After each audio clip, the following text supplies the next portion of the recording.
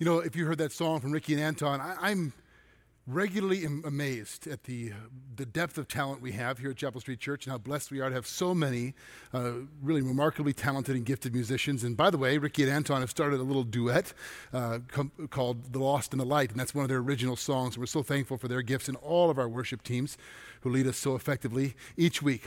Let's pray and ask God to speak to us through His Word, shall we? Father, you are strong enough to take us where we belong, and where we belong is in your presence. And so now we ask that you would speak to us as we come to your word, and you, Lord Jesus, the living word, who surround us at all times, though we're not always aware of it, would speak to us the words we need to hear. We pray this in your name, Jesus. Amen. Years ago, when my oldest son, Noah, was younger, I was coaching his flag football team. Actually, it was a 7th grade tackle football team, And we had a parents' meeting for the parents of the dads on the team, and the kids were out messing around after practice, and I was meeting the parents, and they were talking to me, the coach, and I met this one guy, and he asked me the question that is always interesting when you're a pastor and you get asked, so what do you do? And I told him that I was a pastor, and he looked rather stunned for a moment, and then he asked where, and I told him, and then we got to talking, and I said, you ought to come by at some time and check out the church. We'd love to have you anytime. He paused, and he said, I don't think so. I'm not much of a church guy. I said, why is that? And his exact words were, I've never forgotten them. He said, I've got enough judgment in my life. His first reaction for why he didn't want to go to church was, I'm going to be judged there. Interesting. In her book, Confronting Christianity, author Rebecca McLaughlin tackles some of the biggest objections to the Christian faith and to the Christian church. And at the top of her list, and almost every list, every time there's a cultural research or study or survey done, right at the top of the list of the reasons why people reject Christianity or avoid the church is that Christians are too hypocritical and too judgmental. I don't want to come to church because I'm afraid I'm going to be judged. I frequently hear people who are not believers, they're not Jesus followers, quote or misquote the Bible, say things like, doesn't the Bible say don't judge? I mean, you Christians shouldn't be judging. Is this true? Did God say that? Christians should never judge. Is that true? Is that something that God said? Is that something that we should live by? Actually, the passage most often quoted, even by those who have no idea where to find it in the Bible, is a single verse in Matthew chapter 7. Matthew chapter 7, verse 1, very simple little verse. We're going to read it and anchor our discussion in this passage. Judge not, that you be not judged. Period. Sounds pretty straightforward, doesn't it? Don't judge.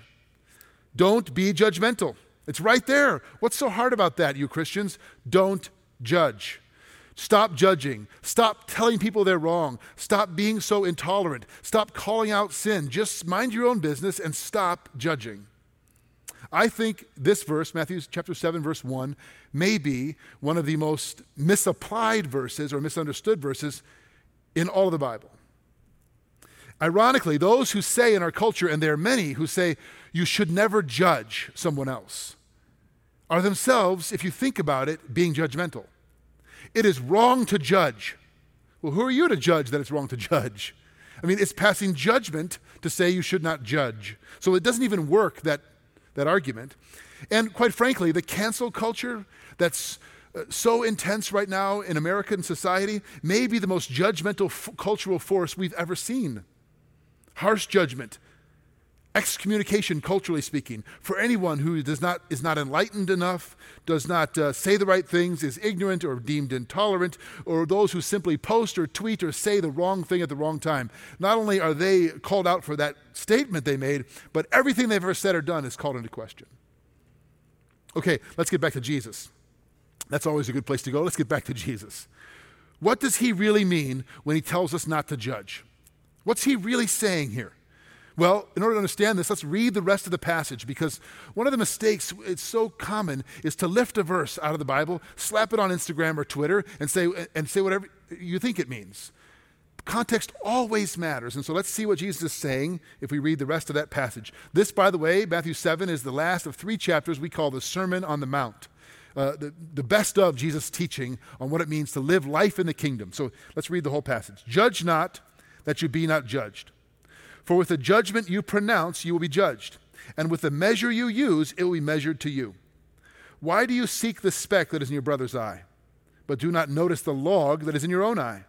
Or how can you say to your brother, let me take the speck out of your eye, when there is a log in your own eye? You hypocrite! First, take the log out of your own eye, and then you will see clearly to take the speck out of your brother's eye. Okay. Wow. Context matters. There's a lot more going on here.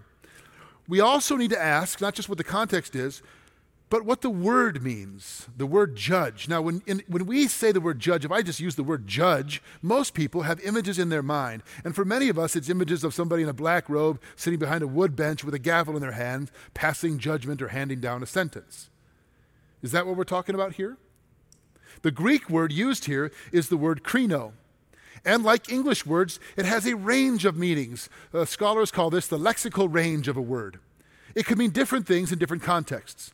So on one end of the lexical range of the word krino, it means simply to make an evaluation, to distinguish between.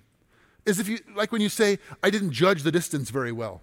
I didn't make that distinction very well. I didn't judge that correctly. On the other end of the lexical range, we have to pass sentence, punish, or condemn. It's a broad range, isn't it? So what's Jesus really talking about here? Is Jesus really forbidding us to practice discernment, to never make an evaluation or a distinction, or never call anything called truth from error or right from wrong? No, of course not. Of course he doesn't mean that.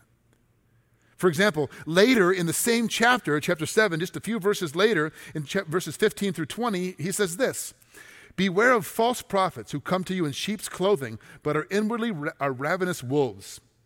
You will recognize them by their fruits. Are grapes gathered from thorn bushes or figs from thistles?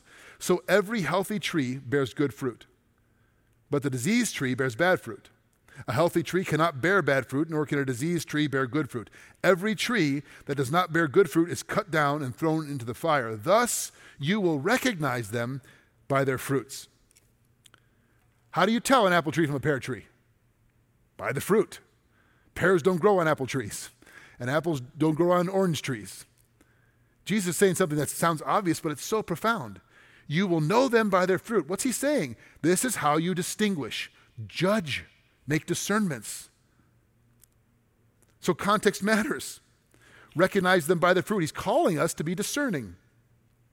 There are so many passages in the Bible that instruct us to be wise judges, discerning followers of Jesus. The question is not, should you judge? The question is, what kind of judge should you be? We all make judgments. We must, if we're to follow Jesus in this world. But what kind of judges should we be? This is what Jesus is really getting at. The other end of the lexical range of the meaning of the word krino. To pass judgment, to pass sentence, to condemn. This is what he's warning us against. When we set ourselves up as judge, jury, and executioner, we're outside of what God wants for us in living life in his kingdom. And the difference really is primarily an attitude of the heart. In Romans chapter 14, the Apostle Paul says, why do you pass judgment on your brother? Why do you look down on him? Now we're understanding what he's really talking about. What's the purpose of your judgment? Why are you making this discerning distinction in someone's action? Is it judging to restore or judging to destroy? Are you trying to help someone? Do you want the best for them? Are you pointing out something that not only displeases God, but is hurting their soul, damaging their life, and hurting others because you deeply love them and you want something better for them? Or do you think they need to get theirs? Are you sick of the wicked winning and you think they just need to be put in their place? They need to get what's coming to them.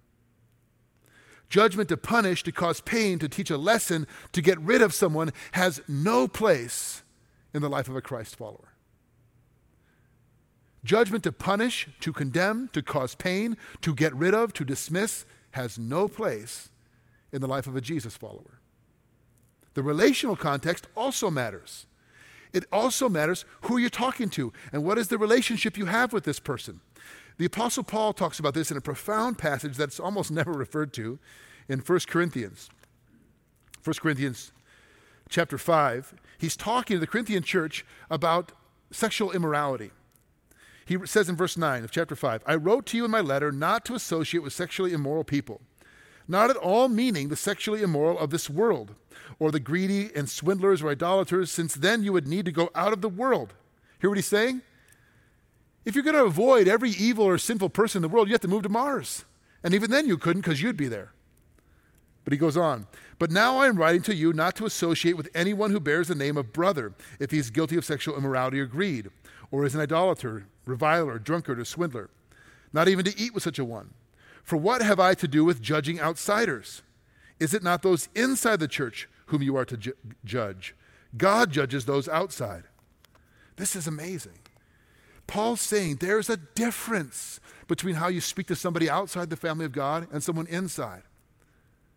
Here's his point. If you're talking to somebody who professes faith in Jesus Christ and says they want to live according to the will of God, yet are ignoring it willfully to their own harm and to the harm of others, eventually there needs to come a breaking point in that relationship. But if you're talking to somebody outside the family of God who does not recognize the Bible as authority over their life, who are you to judge them? That's God's business. We're to love them, to preach the truth to them, to share Christ with them, but not to judge them. So it matters who you're talking to in the context. I'll give you an example from my own family when my kids were younger. My oldest son was Noah, was a rule-following young man, and he's on the playground in first grade at recess, and we had taught our kids not to take the Lord's name in vain. You know what we mean by that. And so he's on the playground, and he hears little boys saying things that he's taught not to say, using the Lord's name, and he's telling them that they're wrong. He's saying, you shouldn't say that. And they're like, why? It's a bad word. No, it's not, because they were taught different words were bad words. And they're getting in these debates. Now, my son is a very good debater, and can you see him in first grade? It's a bad word. No, it's not. Yes, it is. No, it's not. And they're getting into these arguments, and we're hearing about it at home. I'm trying to explain to him, Noah, that's right. We live by a different value system and code according to God's word. Some of those kids may not. And so pray for them, but don't try to be the language police at recess. It's not your job. Some of us never grow out of that. Some of us are still doing that. Okay, let's talk about how we are to judge. How should we approach those who are turning, or thinking or living wrong, those who are in some way living contrary to the word and the will of God? This is where Jesus' teaching is so brilliant. The metaphor is so beautiful and so powerful and really so humorous. Let me read to you again verses 3 through 5 of Matthew chapter 7, just to refresh your memory because it's so important. Why do you see the speck that is in your brother's eye, but do not notice the log that is in your own eye? Or how can you say to your brother, let me take the speck out of your eye, when there is the log in your own eye? You hypocrite. First take the log out of your own eye, and then you will see clearly to take the speck out of your brother's eye. Okay, there's so much in here. There's just so much for us in here. When you have something in your eye, we all know what that's like. You get a little piece of dust or a little speck or something in your eye. It's a small thing, but it's irritating, isn't it? I mean, it's a real thing, and it hurts, and your eyes water, and you can't see, and you blink, and you rub, and you can't get it out, and you're trying, and you don't want something coming near your eye. You need help there. Jesus is using this metaphor to say, sin gets lodged in our hearts like a speck of dust gets lodged in your eye. And when it does, you can't see clearly. Your vision is distorted. You don't see people accurately. You don't see the world accurately because you've got something lodged in here and you can't get it out. You need help. Let me give you an example. I've talked to people who have been so deeply hurt in a relationship in the past that they see every relationship through those lenses. It's all they can see. They distrust and they can't help it. They don't even recognize they're doing it, but they see everyone through the lens of those who deeply wounded them. I've talked to people who have this view of the church. And it breaks my heart. They've been wounded, beat up, mistreated in the church. And they're so nervous about trusting a pastor or a church or a congregation again. They can't see clearly. There's so many things that get lodged in us that cause us, that distort our vision. So here's a question.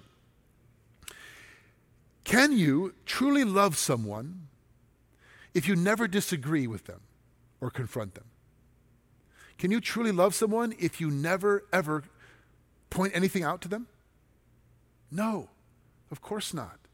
That's not loving. Our culture says it is. It's not even tolerant.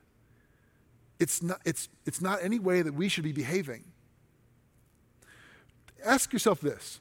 Where would you be in your life if no one had ever confronted you? If no one had ever challenged your thinking? If no one had ever pointed out that you might be off base here? If no one had ever called you out in some area of behavior, thought, speech, or action that was out of line? Where would you be? What kind of man or woman would you be today if no one had ever pointed anything out to you? It's a scary thought for me. I have never liked it in the moment, but I've always been grateful for it, and God has used it in my life so many times. Faithful people who love Jesus and love me, who gently, lovingly, at risk to themselves, called me out. Question: can you faithfully follow Jesus if you never discern truth from error or good from evil? Can you follow Jesus in the world if you never take a minute and say, is this right, what I'm seeing on social media? Is this truthful? Is this accurate? No, you can't.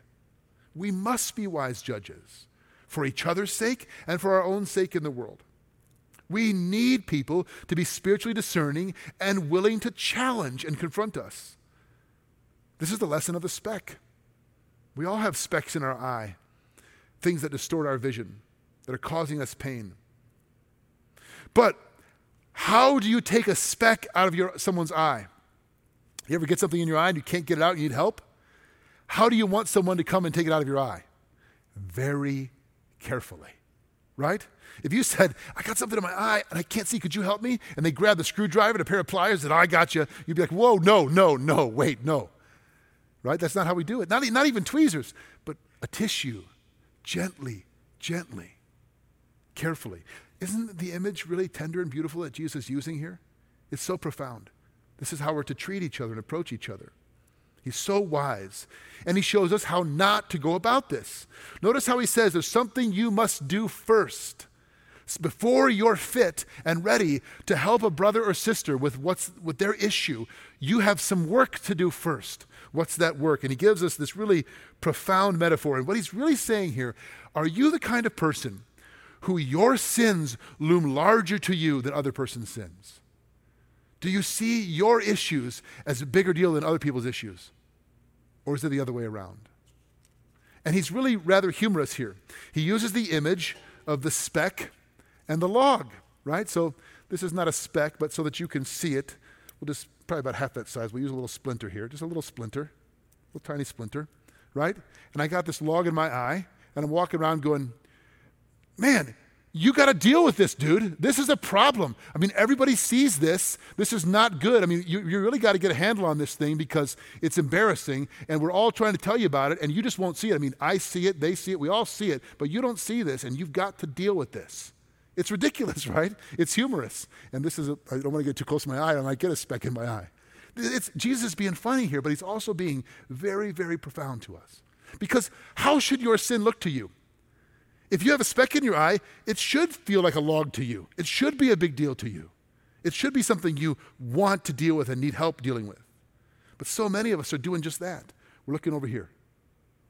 And we're walking around and everyone else sees it, but we don't. Now, Jesus is saying, here's the primary point. Until you see your own sin accurately and begin to deal with it honestly, you're not going to be able to help anybody see and deal with theirs. Until you see your own sin accurately and deal with it honestly, you're not fit, you're not ready, you're not going to be helpful to someone else dealing with theirs. That's his primary point. If you want to help someone, the other people, notice he says, first, take the speck out of your eye. He calls us hypocrites. You hypocrite, first take the log out of your eye. Then you will see clearly to help your brother or sister. Now, here's what this does not mean, which I think many of us think it means. It doesn't mean I can never talk to anybody about their sin or their issue or their brokenness until I get my life totally under control, unless I have all my issues resolved. That is not what Jesus is saying. If that were the case, no one would ever confront anyone, and we'd all be in trouble. He's saying if you're ignoring major issues in your life and you won't face them and you won't deal with them and you won't begin to work on them, then you're not ready to help somebody else. You can't be a help to them. But they need your help. And here's the beautiful way this works. When you see a speck in someone else's eye, their issue, I should see that and go, oh, I want to help them, but I also want to look at my own life. I also want to examine my own heart. So their issues should help me recognize my issues. One of the reasons I get most offensive, I should say the things I get most offensive about, is when I recognize someone else's sin in me. I don't always acknowledge this, but I get fired up when somebody behaves in ways that I behave. Interesting. I should turn inwardly and say, God, where do you want to deal with me? So actually their issue helps, is God's grace to me to help me deal with mine. But not just for me, so that I'm fit then to bless and help them. Gently, carefully, lovingly, restoratively, not harshly. That's what Jesus is saying. Are you this kind of person? Am I this kind of person? Are we the kind of people, are we the kind of church courageous enough to confront, but humble and gracious and gentle enough to do it in a way that helps? Bold and compassionate, honest and gracious. Some of us tend towards saying, love, love, love, just love everyone, but there's not much truth there, which is actually not loving. Others of you, this is not your problem. Truth, truth, truth, like a hammer, but there's not much love there, and nobody listens. Speaking the truth in love, the Bible calls this. It's not easy to do, particularly, I think, in our current cultural moment. Being wise, gracious, discerning judges of our own lives and of the world around us is profoundly difficult. On the one hand, we live in an individualistic and relativistic society where to call anything wrong is tantamount to hate speech. On the other hand, we live in an internet social media society where people say the most hateful things online without any accountability. It feels like we're caught between either clamming up or blowing up, but nobody's nuanced and kind and gracious. That's what Jesus is calling us to here. That's the kind of judges we should be. In John chapter 7, we're told, judge with right judgment. Well, ultimately, we know only Jesus is the perfect judge. Notice that when Jesus in Matthew 7 says, the measure you use, it will be measured to you. What does that mean? Could it be that you're not experiencing the grace of God the way you long to, or the way you could, because you're not sharing the grace of God the way you should? Could it be that you're not experiencing the forgiveness and mercy and love of God the way you long to and could? Because you're not giving it the way that you should. The measure you use, it'll be measured back to you. There's a spiritual principle here. And the Bible calls this speaking the truth in love. Paul, in his letter to the Ephesians, talks about growing up into spiritual maturity, that we would grow up. And in Ephesians chapter 4, he's talking about what this looks like for us to grow up into spiritual maturity. And I'll read to you just verses 14 and 15. He says, so that we may no longer be children, tossed to and fro by the waves and carried about by every wind of doctrine, by human cunning, by craftiness and deceitful schemes. Rather, speaking the truth in love, we are to grow up in every way into him who is the head, into Christ.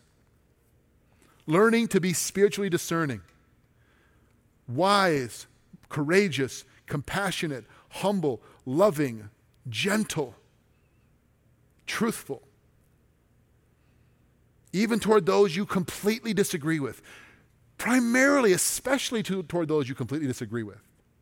I'm reading a book right now by Scott Sauls called A Gentle Answer, from the book of Proverbs, with a phrase in Proverbs 15 says, a gentle answer turns away wrath. And his whole premise is, perhaps the most countercultural, radical thing we could do is to be gentle in the world. Not cowardly, not clamming up and never speaking the truth, but doing it with gentleness, with compassion, with kindness. Because no one is doing that. I don't have to tell you, it's election season. No one is acting that way. But we should. We should. And that's what Jesus is saying to us here. That's how Jesus comes to us. He speaks the truth about us. You've got some logs in your eye. You've got issues. But he does it in love. He does it to restore. He does it to redeem. He does it to forgive. So Chapel Street Church and all who are tuning in from wherever you are, what if we really became men and women who were courageous and bold and committed to the truth and wise and discerning as we looked out into the world, into our own hearts, into the lives of others, and yet at the same time, humble, gentle, gracious, and kind? What would that be like? The world desperately needs people like that. I need to be a person like that. And that's precisely who Jesus is and who he wants us to be. Let's pray. Father God, you have told us not to judge in terms of condemnation and passing sentence, but you call us to be wise and discerning and gentle in the world. Because Jesus, that's how you are in this world. You are gentle and lowly in heart. You have all power and all authority and all knowledge, and yet you're the most humble, gracious man who ever walked the planet. We fall far short of that. Forgive us, Lord. Forgive us for being fixated on the speck in someone else's eye when we ignore the log of sin in our own eye. Help us by your grace to deal with our own issues, not just for our sake, but that we might be the kind of wise, discerning, gentle judges the world needs. Thank you and praise you, Lord Jesus, in your name. Amen.